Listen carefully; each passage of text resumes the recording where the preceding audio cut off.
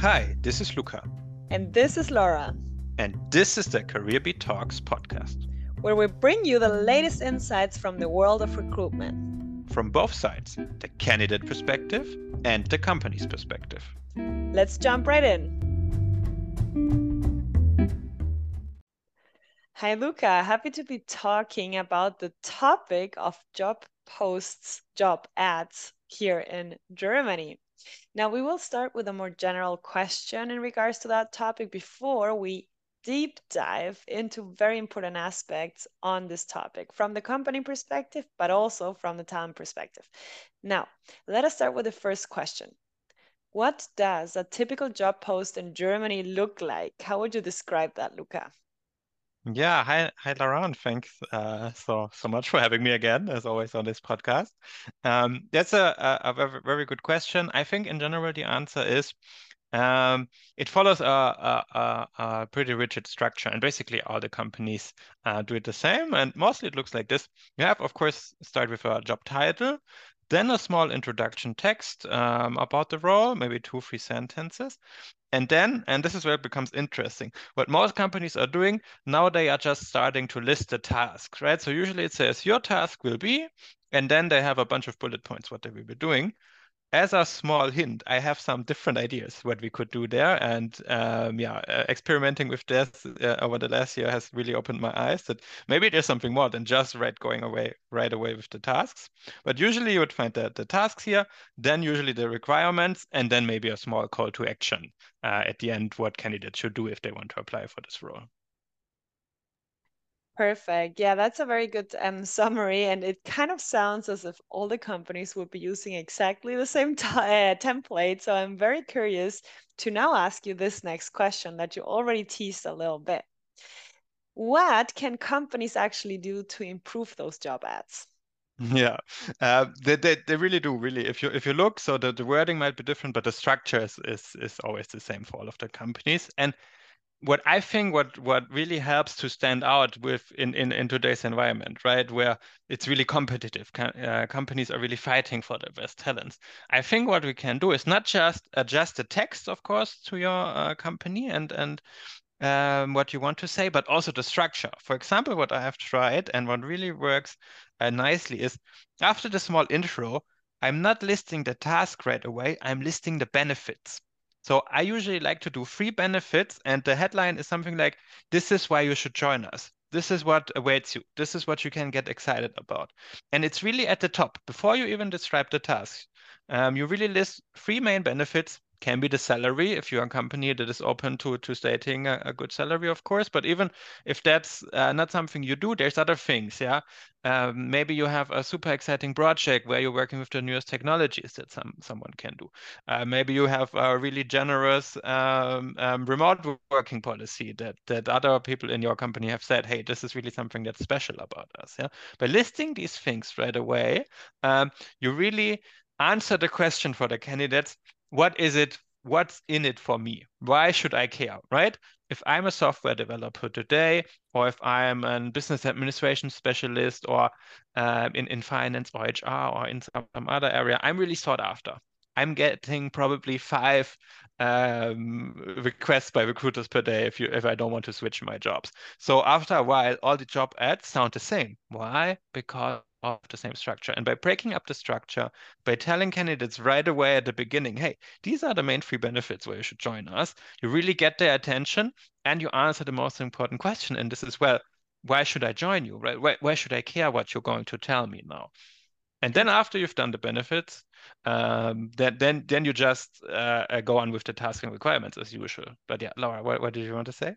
Sorry to interrupt you at this point, but I found this to be like a very amazing insight for so many companies with the 3 benefits. And I actually just wanted to add here that these 3 benefits, I mean, your company has plenty, right? But these 3 should be adapted to the target group that you're trying to bring to the position. Like really think from the perspective, what is the most attractive thing of the benefits we can offer for the type of position, the type of person that we want for this job, right? Yeah. Make the benefits personalized. Very, Sorry. very, very good point. No, no, go ahead. But it's a very good point, and I was just reminded. that, you know, on our website, we have this job ad template that people can download. So if you're interested in this, you can download it. It's available for free if you sign up via your email. And what I was reminded of is that we have as an example in this file, in this guide, there is the example of a junior HR manager role. And what I put on there was for this, exactly like you said, one of the benefits might be, hey, we provide you with a development budget, a coaching budget with a more experienced senior HR person so that you can develop, right? Because we're targeting a junior person for this role. And that is a very nice benefit for them. Of course, for someone else, it might be something different. If you're trying to attract software developers working with the latest technologies that you have already implemented, could be very interesting to them. So you are completely right, Laura. It's always knowing your audience, knowing your target group, and then thinking about what makes it special for them. And we see very clearly here why, yeah, we really need to target this to our dream candidates. Absolutely. Thank you so much for bringing this very important aspect on the job ad and what can be improved. One other thing that I wanted to discuss is about the title of the job ads, because I feel also there is a lot of room for improvement with many jobs that I have seen online. What do you think about that? Yeah, that's a good, very good point. As you know, we also work with a lot of talents, right? And I think that job titles is where really a lot of people get confused. And the thing is, the companies use that there's no system for job titles, right? So especially nowadays with all these technological developments, they're all happening so fast. So companies use often job titles after has always done, or maybe they copy from somewhere else, but there's no like one be all system, right, for how to choose the job titles. And I think the best advice, if you're currently creating a new job in your company as a manager or as the responsible HR person, really pick something simple that should be easy to understand. And also think about what would your ideal candidate, what would they Google? What would they type into a job portal, right? And use what is most common, because this way your job can be found. Most algorithms from these job portals, or also from websites like LinkedIn or also Google, they look for the exact match with the job title. It ranks pretty highly in the algorithm. It has a lot of weight assigned to them. So if you use a job title that people also search for, then your job ad will get more visibility, and more visibility means higher chances for good candidates, of course, and also highly relevant candidates that really search for the exact terms that you have also put on there. And maybe just as an example, what you should avoid, I think something like software ninja or data ninja, or yeah, any of these made up job titles, they usually, the idea is that it would stand out, but usually it does not, because no one can find these jobs, and then they have low performance, and they don't rank as highly because no one is searching for a title like data ninja, right? You would search for data analyst or data engineer or whatever. Yeah, so sorry for all those software ninjas out there who would actually search for that. But I absolutely agree. Like creativity is amazing. I love it, but maybe not in the title of the job ad. Just before we jump into the last question, I wanted to ask you any other tip that we can give companies here, maybe also in regards to, the task requirements they should be listing. Any last tip from your side, Luca? Hmm. Yeah, one thing that I would definitely recommend is think again how you state the requirements. This is where I think a lot of communication problems between companies, employers, and the candidates on the other side happens. And because it is not clear, like, are the requirements like, is it like must have? Do I really need to have this? Should I not apply if I not have it? Is it like, oh yeah, 60% apply, and or 60% are needed, and then I can apply? So here it's really good to be really clear, really precise. But of course, first you need to think about, okay, what does someone really need nowadays? Is really usually the first bullet point is about the education, right? But nowadays, let's say in software development, again, there's so many boot camps. So do you really need someone who has studied informatics? Is an apprenticeship also enough, or is it fine if someone took like a 3 months boot camp? Yeah, so be really clear about this. Is it really a must-have? Is it something maybe that's optional and nice to have? And then tell candidates. So what I usually like to do is I work in my own job ads for our partner companies. I usually write very short requirements. So it's usually 3 to 5 bullet points only. but those are very important, right? So, and then maybe I write, okay, these requirements you need to fulfill for the job, must have, and then I list 2 or 3 must have. And usually it's maybe about the experience, but I really focus on skills. So what skills do you need to have for this job? And then I maybe work with bonus, or I write additionally, it would be nice, or it's optional, but please apply even if you don't fit. For example, experience with this exact software that we're also using. I'm a big believer that, especially let's say in HR, right, an HR software, they all look the same. If you have worked with this exact software we're using here as well, that's maybe a nice to have. But if I find a really good candidate who has worked with the competitor software, that's also fine because the clicks are the same and the functionality is the same. Yeah. So in short, I really think about what is must have, what is nice to have, and then also communicate this to the candidates. If you do this, you will get better candidates. You will probably be excited about how suddenly like only fitting candidates are applying because they know exactly whether they should follow what we've written Perfect. This was like a marketing class on job there. ad writing. I love it. Let us just talk very briefly in the last minutes of this podcast about the other side, which is the talent perspective. What or how actually can candidates identify the right job ad for them? What tips would you have for candidates? Yeah. So I think, of course, the first is that you need to identify the right opportunities for yourself. And there, the best tip that I can really give is take the time to really carefully read the job ad. So sometimes in our coaching sessions, I have heard from my clients that, especially once they get a little bit desperate in the job search, they stop reading really and they just go by the job title and then decide to apply. And then I always have to say, no, that's not a good way. We have to change this. You really have to read if you are a good fit for this for this company, right? Otherwise, you're applying to 50 roles maybe at the same time, and at the end you get 50 rejections because you only went by the job title, but the requirements you never really read. And so really read what the company is writing. I think it's the most important tip.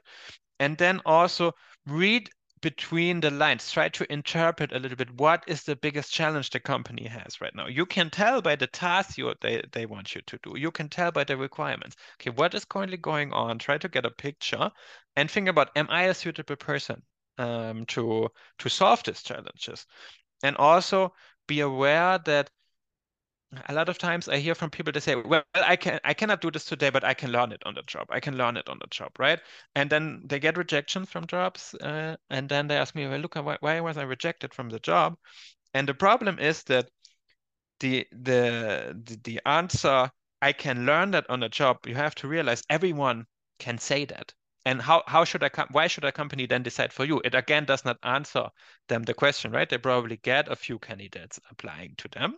And if everyone tells them, well, I don't know how to do it today, but I can learn it, and everyone can make this argument, then again, it's not really an argument for any one person, right? So what I've realized is a lot of times look for the experience and the skills that they are writing. If you have that, that's perfect. Apply. If you don't have that, you at least need to come up with some transferable skills, like courses that you maybe took to prove to them, hey, I can really do that. But don't just say, well, I just will learn it on the job. It never works. Yeah, absolutely. Would you say there is, a specific amount of tasks or requirements that you need to fulfill, like a percentage rate that we can give talents on the way? I don't even know if there is something that we Mm. could say, but I'm just asking. Yeah, I'm not a friend of this because a lot of time on LinkedIn, if you go on LinkedIn, I'm sure you can find a post where someone is saying, "Dear talents, please apply only even if you only fulfill 60% of the requirements."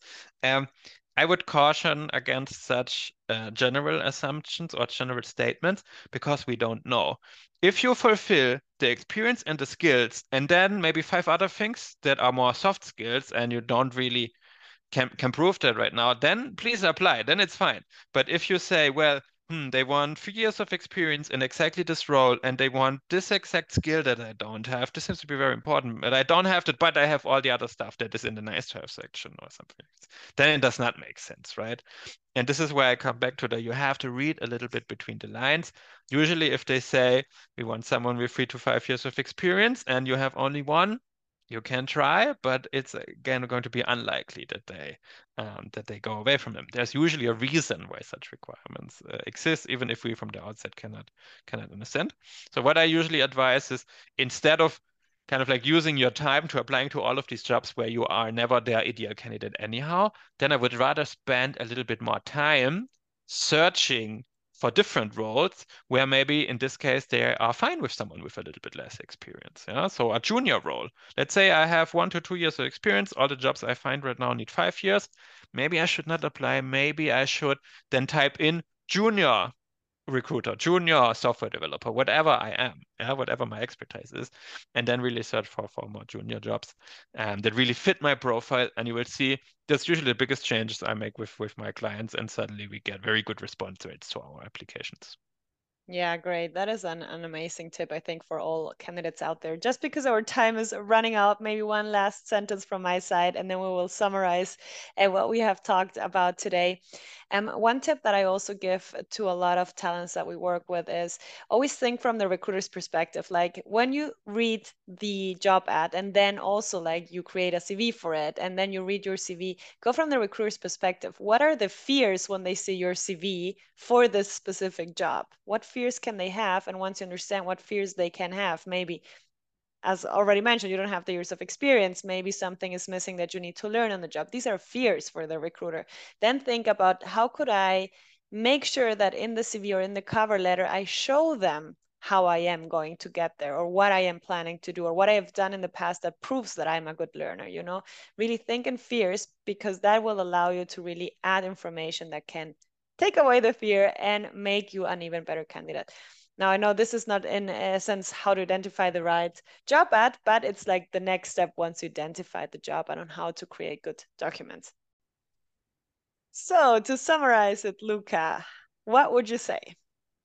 So yeah, as a summary, I would say for the company side with the job ad, think about creative ways how to stand out.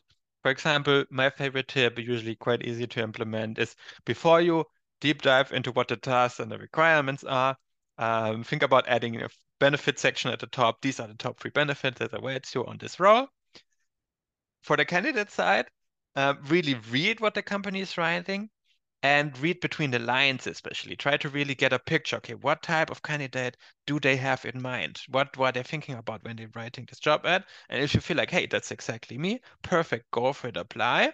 If you think, well, maybe there's a chance, of course you can still try, but also question yourself, how far away am I from the ideal candidate, and is it really worth applying here? And if you don't think it's worth applying, then rather search for different roles, for example, for a more junior role at this point in time, or anything else that is applicable. So yeah, that's the summary from my side. Thank you, Luca. And to all the listeners out there, make sure to use the comment section for any follow-up questions or our email team@careerbeat.de. See you in the next episode.